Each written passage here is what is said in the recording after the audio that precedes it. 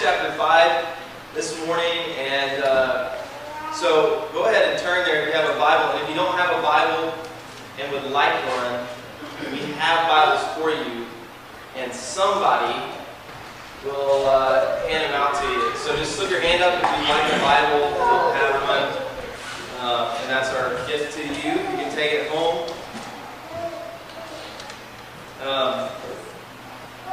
And I'm just going to jump right in here. I'm going to actually go back a few verses into chapter 4 to start out, because it's important going into chapter 5. It kind of sets the context. So I know Zach taught on this last week, but I'm going to go back a few verses to 4:34, and I'm going to read from there. But before I read, let me just pray, because I got off to a bumpy start up here. I need the Lord to help me out. Heavenly Father, thank you so much for this morning. Thank you that that you're here with us, that we gather in your name, you're in our midst, and that I believe you want to teach us something. You want to do a work in our hearts, and I pray that you would just use me in spite of me, Lord. I pray that you would use your word, and that our hearts would be changed by it, God, for good. I ask it in Jesus' name. Amen. Amen. All right, so starting in Acts 4, verse 34, it says, "There was not a needy person among them, for as many as were owners of lands or houses sold them and brought the proceeds of what was sold and laid it at the apostles' feet. And it was distributed to each as any had need. Thus Joseph, who was also called by the apostles Barnabas, which means son of encouragement, a Levite, native of Cyprus, sold a field that belonged to him and brought the money and laid it at the apostles' feet.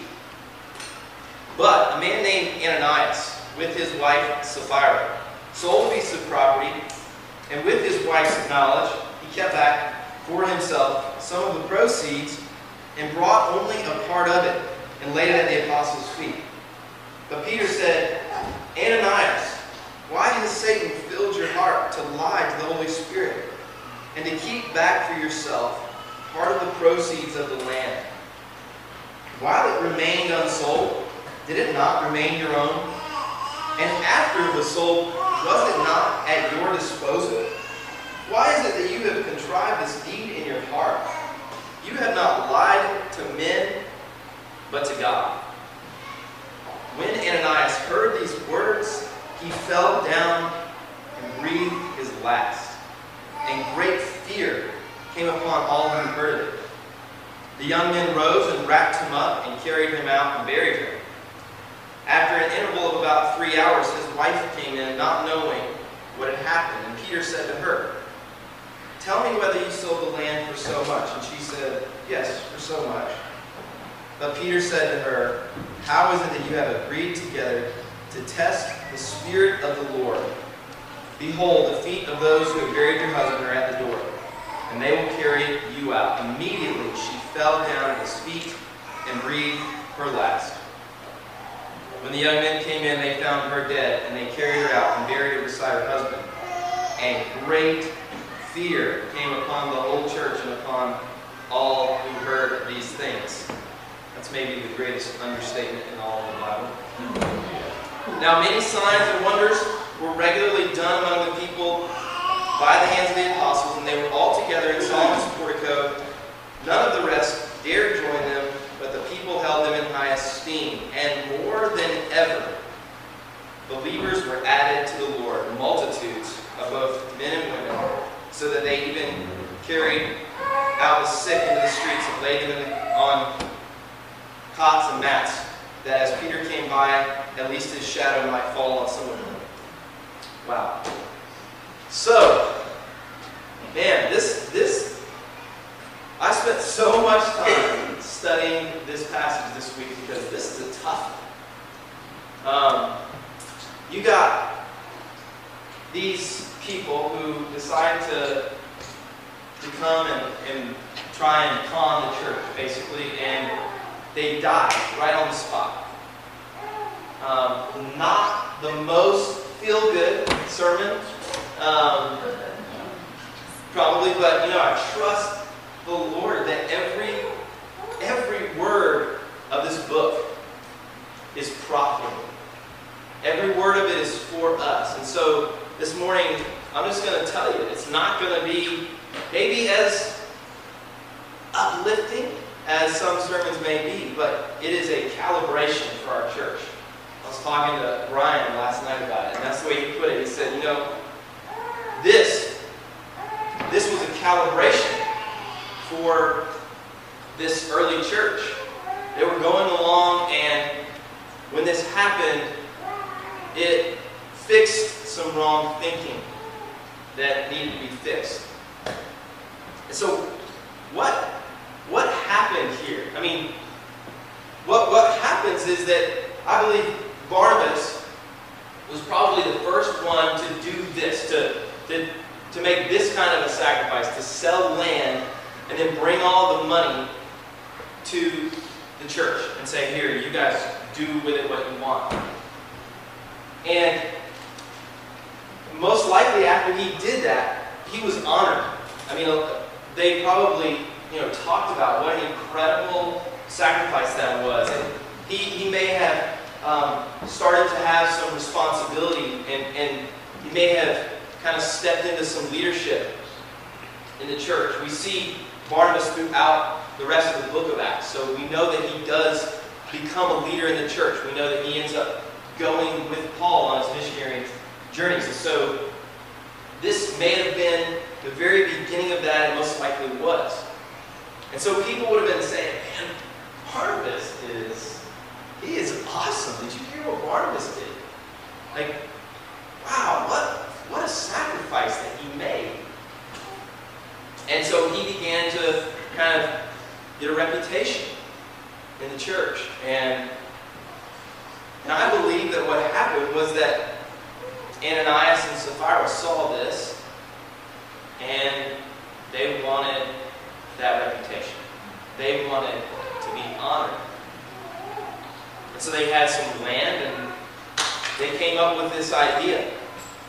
They decided they're going to sell this property and keep some of the money, as a nest egg, a little security for down the road, but that they would give the rest of the money to the church. They just wouldn't tell the church about that. They would lie about it, so that they would appear to be these really great, generous people.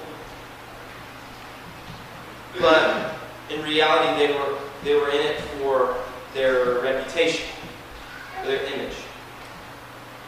So, I believe that Barnabas, when he did it, he was completely in it for the right motives. I believe that he wanted to give to help the cause. Right? I think that he was firmly rooted in his trust in the Lord, and he knew that just because he was going to get rid of some property, it wouldn't mean that he wouldn't be taken care of down the road. He knew that the Lord was going to take care of him. So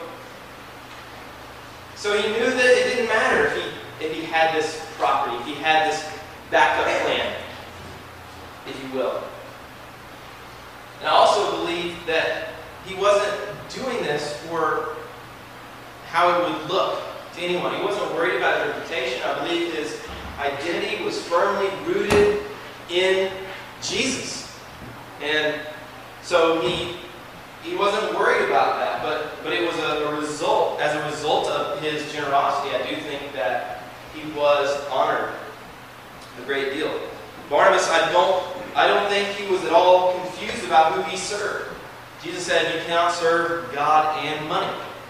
And I don't think there was any confusion for him. I think he was certain that he was serving God and God alone. And so these are some things that I see that would have been true about Barnabas, but would not have been true about Ananias and Sapphira. They wanted a claim without sacrifice.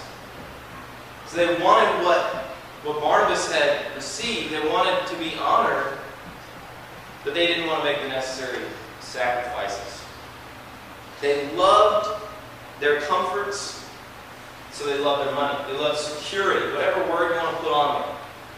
They were trusting that they would be okay down the road because they had put away this little amount of money. So they weren't putting their trust in the Lord. They were trusting themselves and their plan. They were trusting their money. And so they weren't fearing God either. Because they didn't trust the Lord, they didn't fear the Lord. And that's very clear to me.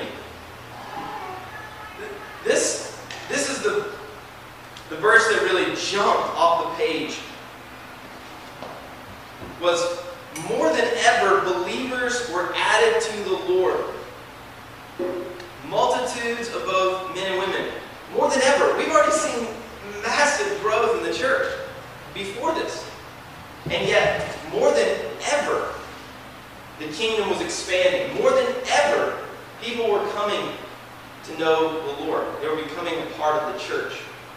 And so, the big thing that I kept wrestling with this, wrestling with this all the way up until last night, until late last night, I'm going, what is the real connection here between, why is this story here? The Holy Spirit decided to put this in here. And here's the proof of that. What person in their right mind, if they were going to write the Bible, they're going to just decide to come up with all this themselves. What person in their right mind would put this story in here? It's like, really? This doesn't exactly feel inviting. Come check out our church, you might die. But don't worry, we have people with shovels and tarps, so it's not going to be a problem. We'll just keep on going. So it's proof to me that the Holy Spirit is the one who inspired the Scriptures. So why did he put this in here? I'm going, why? Why, Lord? Why is this story in here? It's very important. Obviously, it's very important. And then I saw it, the connection. And great fear came upon the whole church and upon all who heard these things. It actually says that great fear came upon them twice. It says it right after Ananias fell dead also. But the way that Luke, who wrote Acts, summarizes this story, at the end of this little story, is he says that. Great fear came upon the whole church and upon all who heard these things. And so, as I wrestled through this, I'm going, okay, here it seems to be that this is the big point that Luke is wanting us to understand about the results of this event. This happens, two people fall down dead, and he says, as a result of that, great fear came upon the whole church. So then I had to ask, well, what does fear have to do with this kingdom expansion? What does fear have to do with the fact that more than ever, people came to know the Lord? More than any other time up until this point. What does this have to do with that?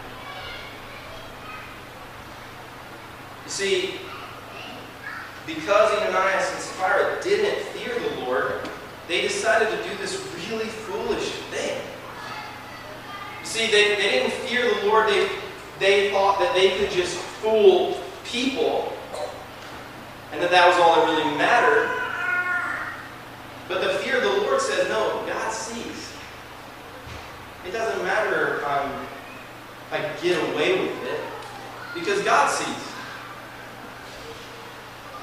Did you know that fear of the Lord is actually the starting point for all wisdom? It says in Psalm 111:10, the fear of the Lord is the beginning of wisdom. All those who practice it have a good understanding. Proverbs 1:7 says, the fear of the Lord is the beginning of knowledge. Fools despise wisdom and instruction. Proverbs 9:10 says, the fear of the Lord is the beginning of wisdom, and the knowledge of the Holy One is insight.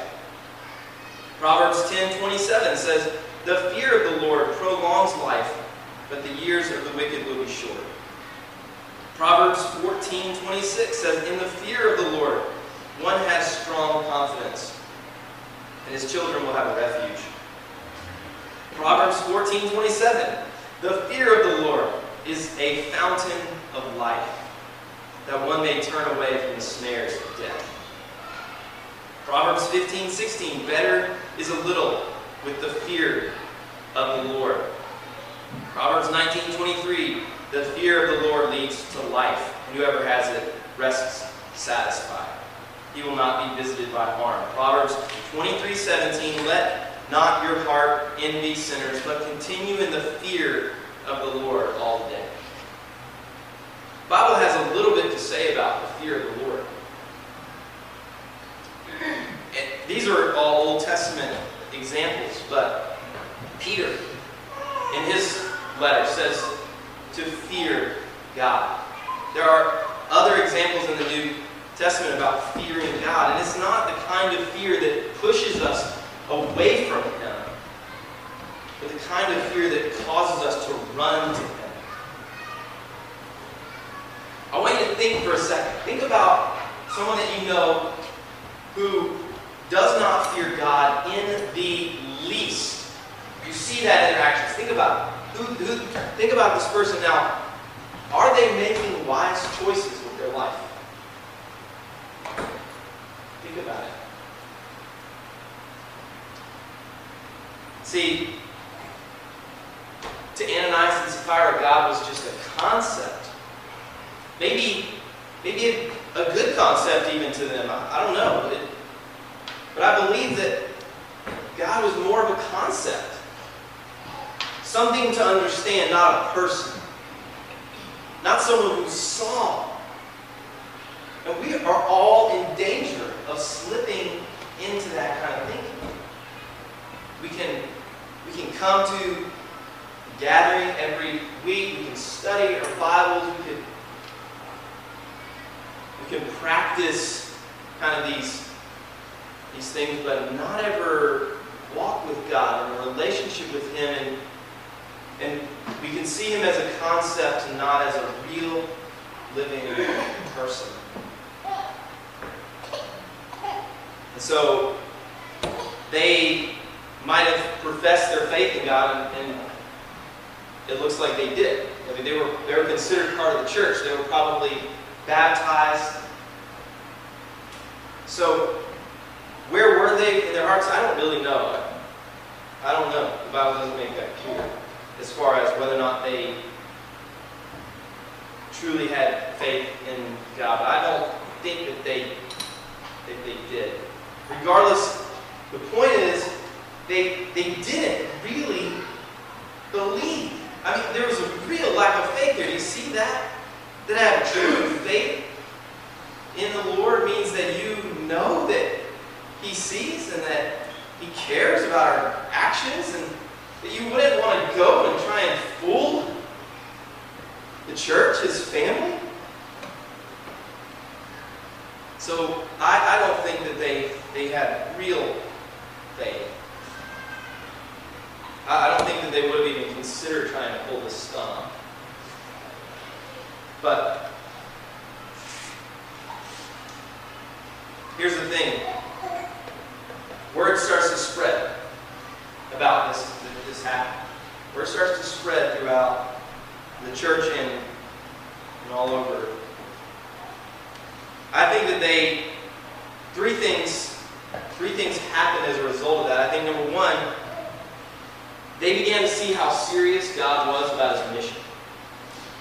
Because here's what I see here. This entire book is a story, one story of God's rescue mission. It's one story of how God is going to bring people back into right relationship with Himself. After the fall, after Adam and Eve fall,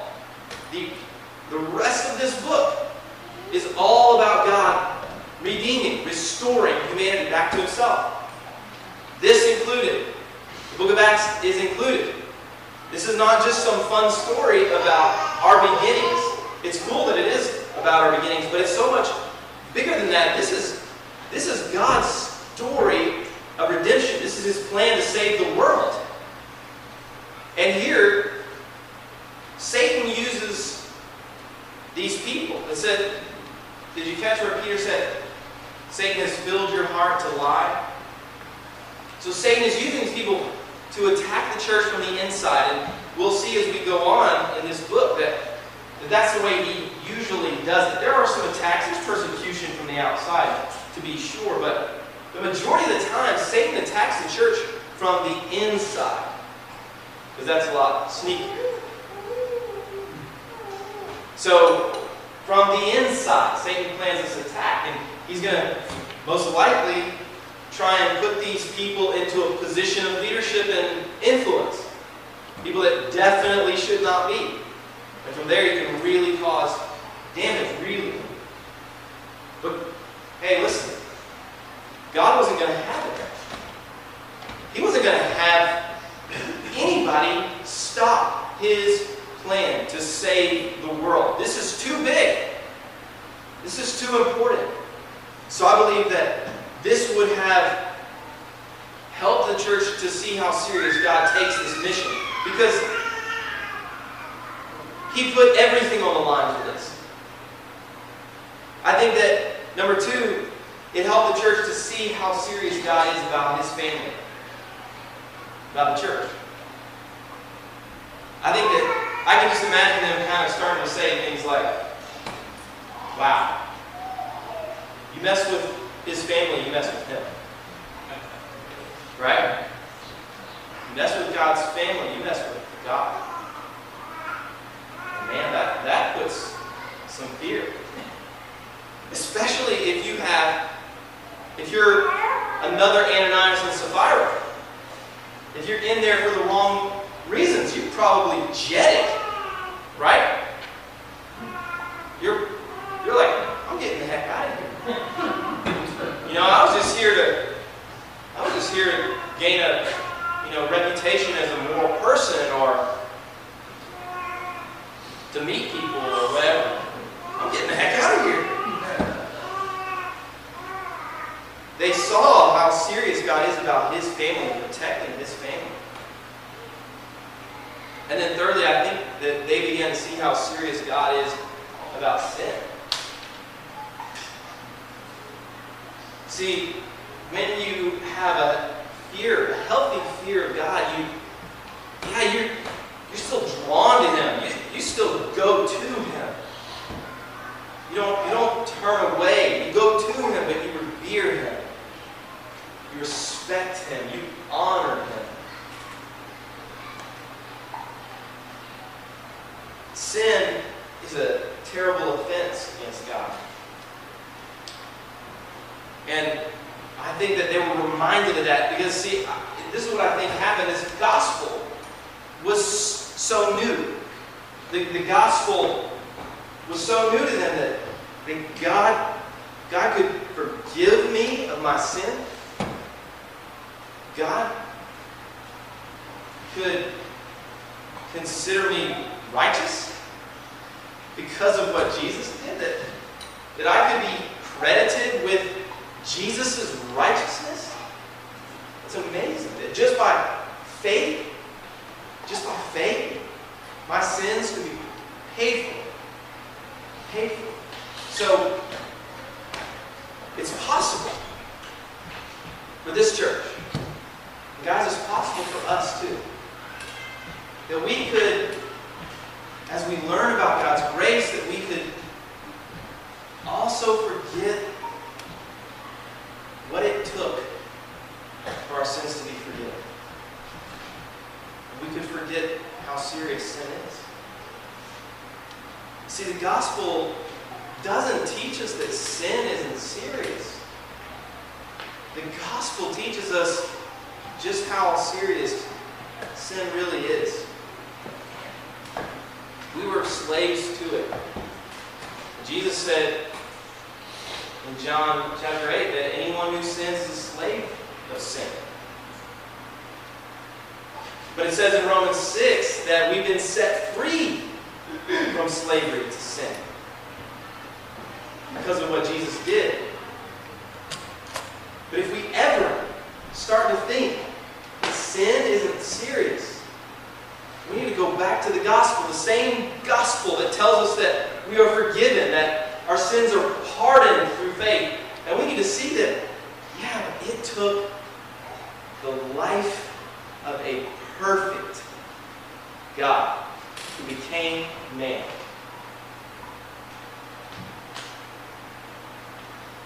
And it reminds us that sin is very serious. So God hates sin. Not only because He's holy and sin is evil, but because sin is deadly to us. It's like leprosy. It destroys us from the inside out. And God hates whatever destroys what He loves. Sin just eats away at us. When we leave sin unchecked, it destroys us. Sin separated us from God. He restored that relationship through His Son.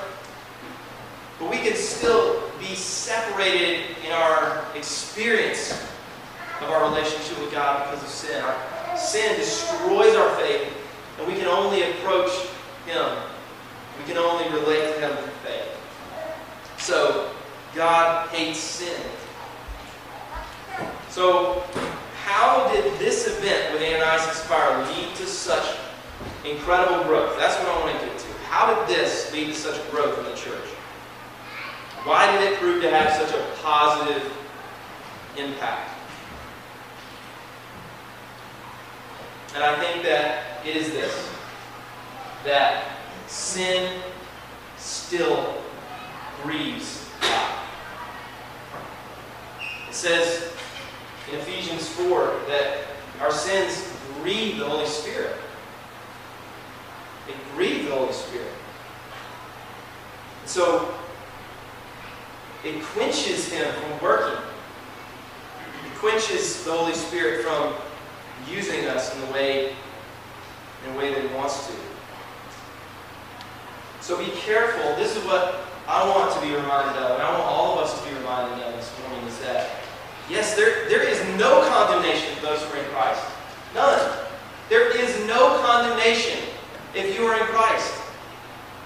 Your sins are not counted against you. God sees you as He sees His own Son. You are hidden in Christ. This is what we preach. This is the gospel. Yes. Please don't walk out of here feeling condemned or full of shame, because that is not the gospel. But maybe we need a calibration. Maybe we need to see that, yes, I am not condemned. I am forgiven. I'm accepted in Jesus. He loves me. God loves me. But sin, it's deadly disease to me. It'll destroy me from the inside out. It'll keep me from being used by God in the way that He wants to use me. And sin is serious because it took Jesus' death to pay the penalty for our sin. So I think that people hear about this event. They hear about Ananias and Sapphira strolling up to the leaders of the church with this plan, this con.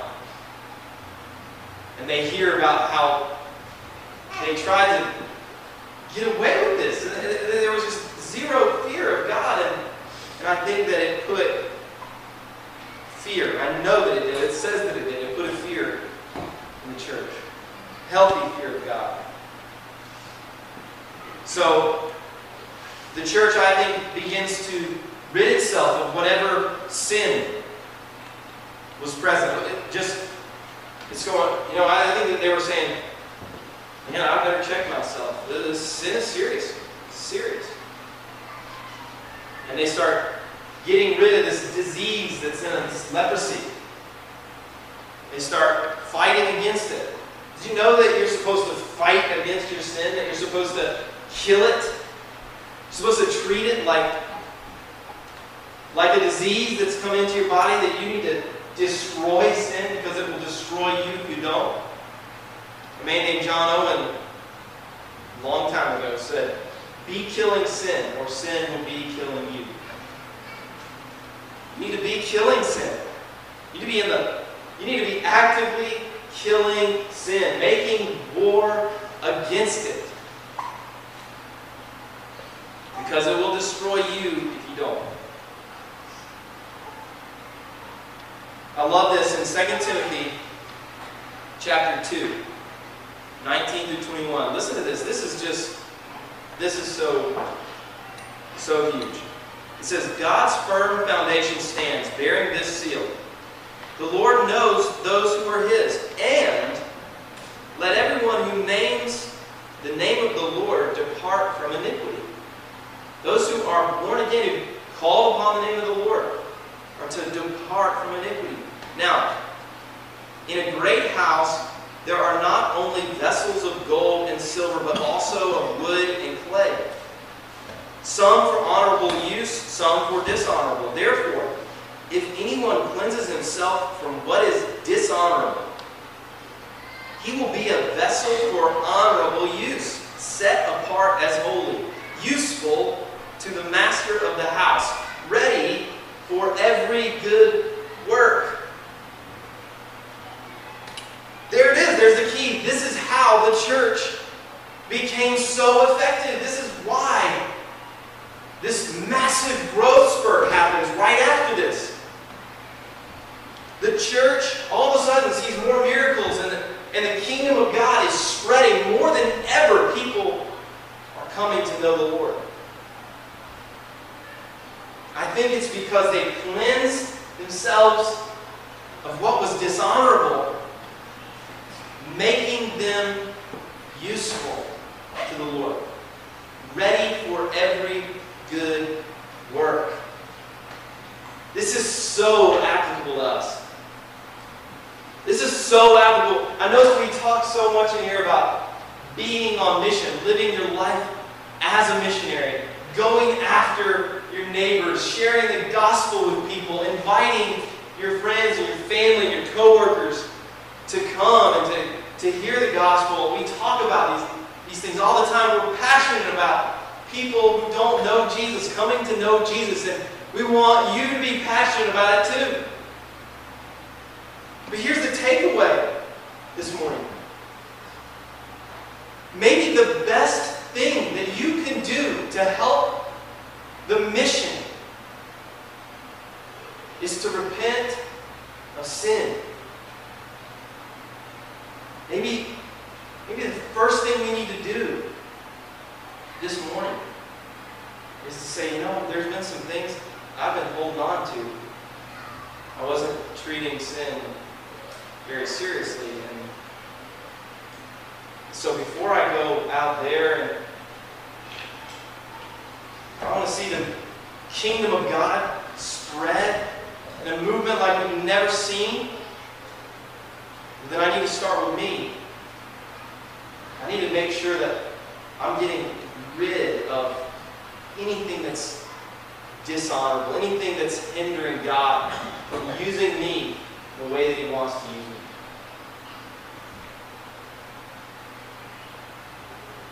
See, your private sins don't just affect you. My private sins don't just affect me. It says in 1 Corinthians 12:12, the human body has many parts, but the many parts make up one whole body. So it is with the body of Christ. See, church, we're the body of Christ. Many members making up one whole body.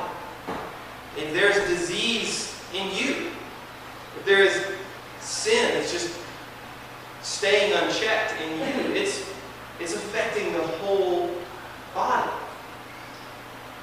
Your sins don't just affect you. My sins They're like leprosy. They'll destroy us. They'll keep us from being used by God. So, if I have unrepentant sin in my life, then all of you are weaker. And if you have unrepentant sin in your life, then all of us are weak. You know, this is the really good news. This is where the good news comes in and nails this.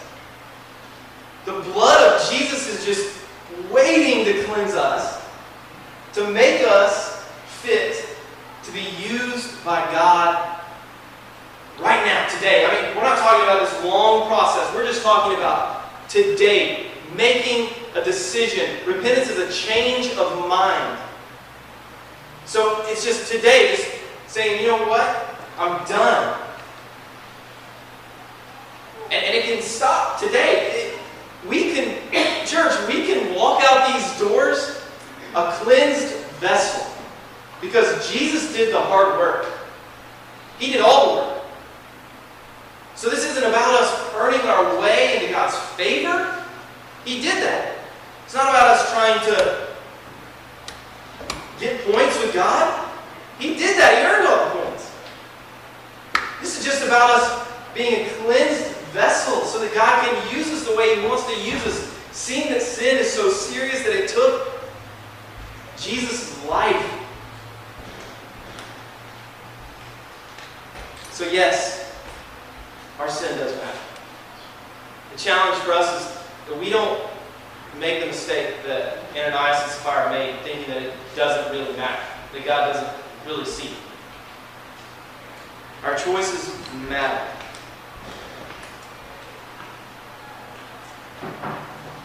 The other thing that I want to just say is that this passage to me, what this says to me is, if you're an Ananias or Sapphira, if you're using the church for your own gain, this passage should make you tremble. I mean, if you're here because you want to look a certain way, there's a certain reputation that you long for, you want honor, this passage should make you tremble. And it gives me great confidence. Because God protects His church. He loves His family so much that He will stop at nothing to protect them. So, Joe, if you want to go ahead and come up, what we're going to do this morning is I want to give us a chance to respond to this. This is a challenging thing.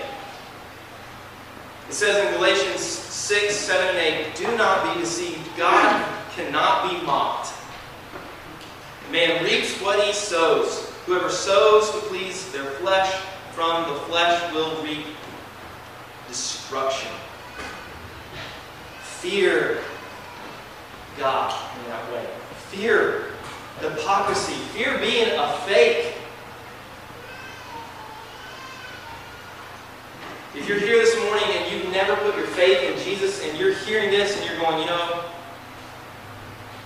this is serious. I've never seen my rebellion against God as serious. It is.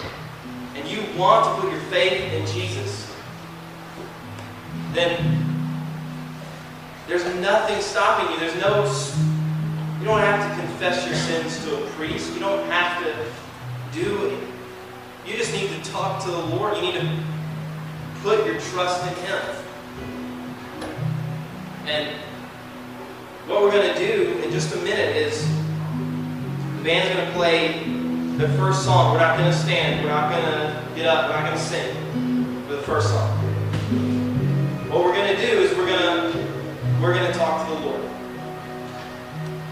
And we're going to take one song to do business with the Lord. I don't want us to go home, get caught up in getting lunch and forget this.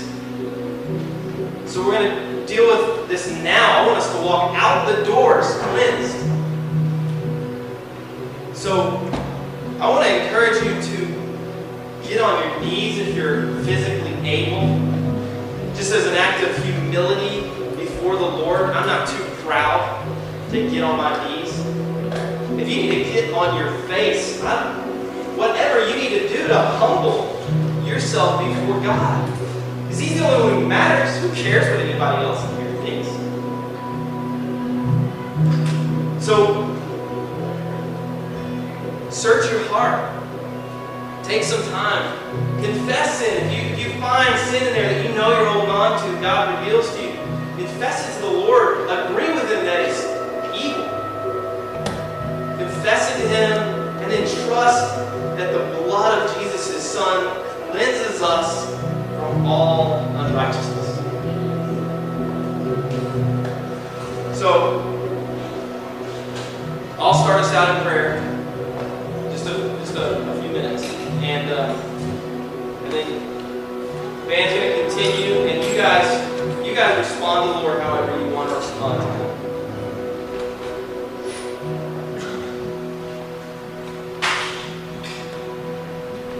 Father, I pray that today would be a line in the sand, a marker in the history of Valleytown, the day that a great group of God became an even greater group of God in this valley. I pray that it would be the day that individuals would look back to and say, that was the day that it all changed for me. That was the day that I got sick of my sin, and I started to hate it, and I started to see it the way that you see it, Lord. I pray that, God, you would show us, that your Holy Spirit would move, and you would show us evil, sin in our heart that we don't even know is there. Strengthen us, Lord, to let go of it, to give it over to you. You took care of it. You broke sin's power at Calvary. Pray, Father, that you would help us to walk out of here not feeling condemned, knowing that we are forgiven, that we are cleansed by the blood of Jesus, empowered to go out and be used by you, a vessel for honorable use, ready for every good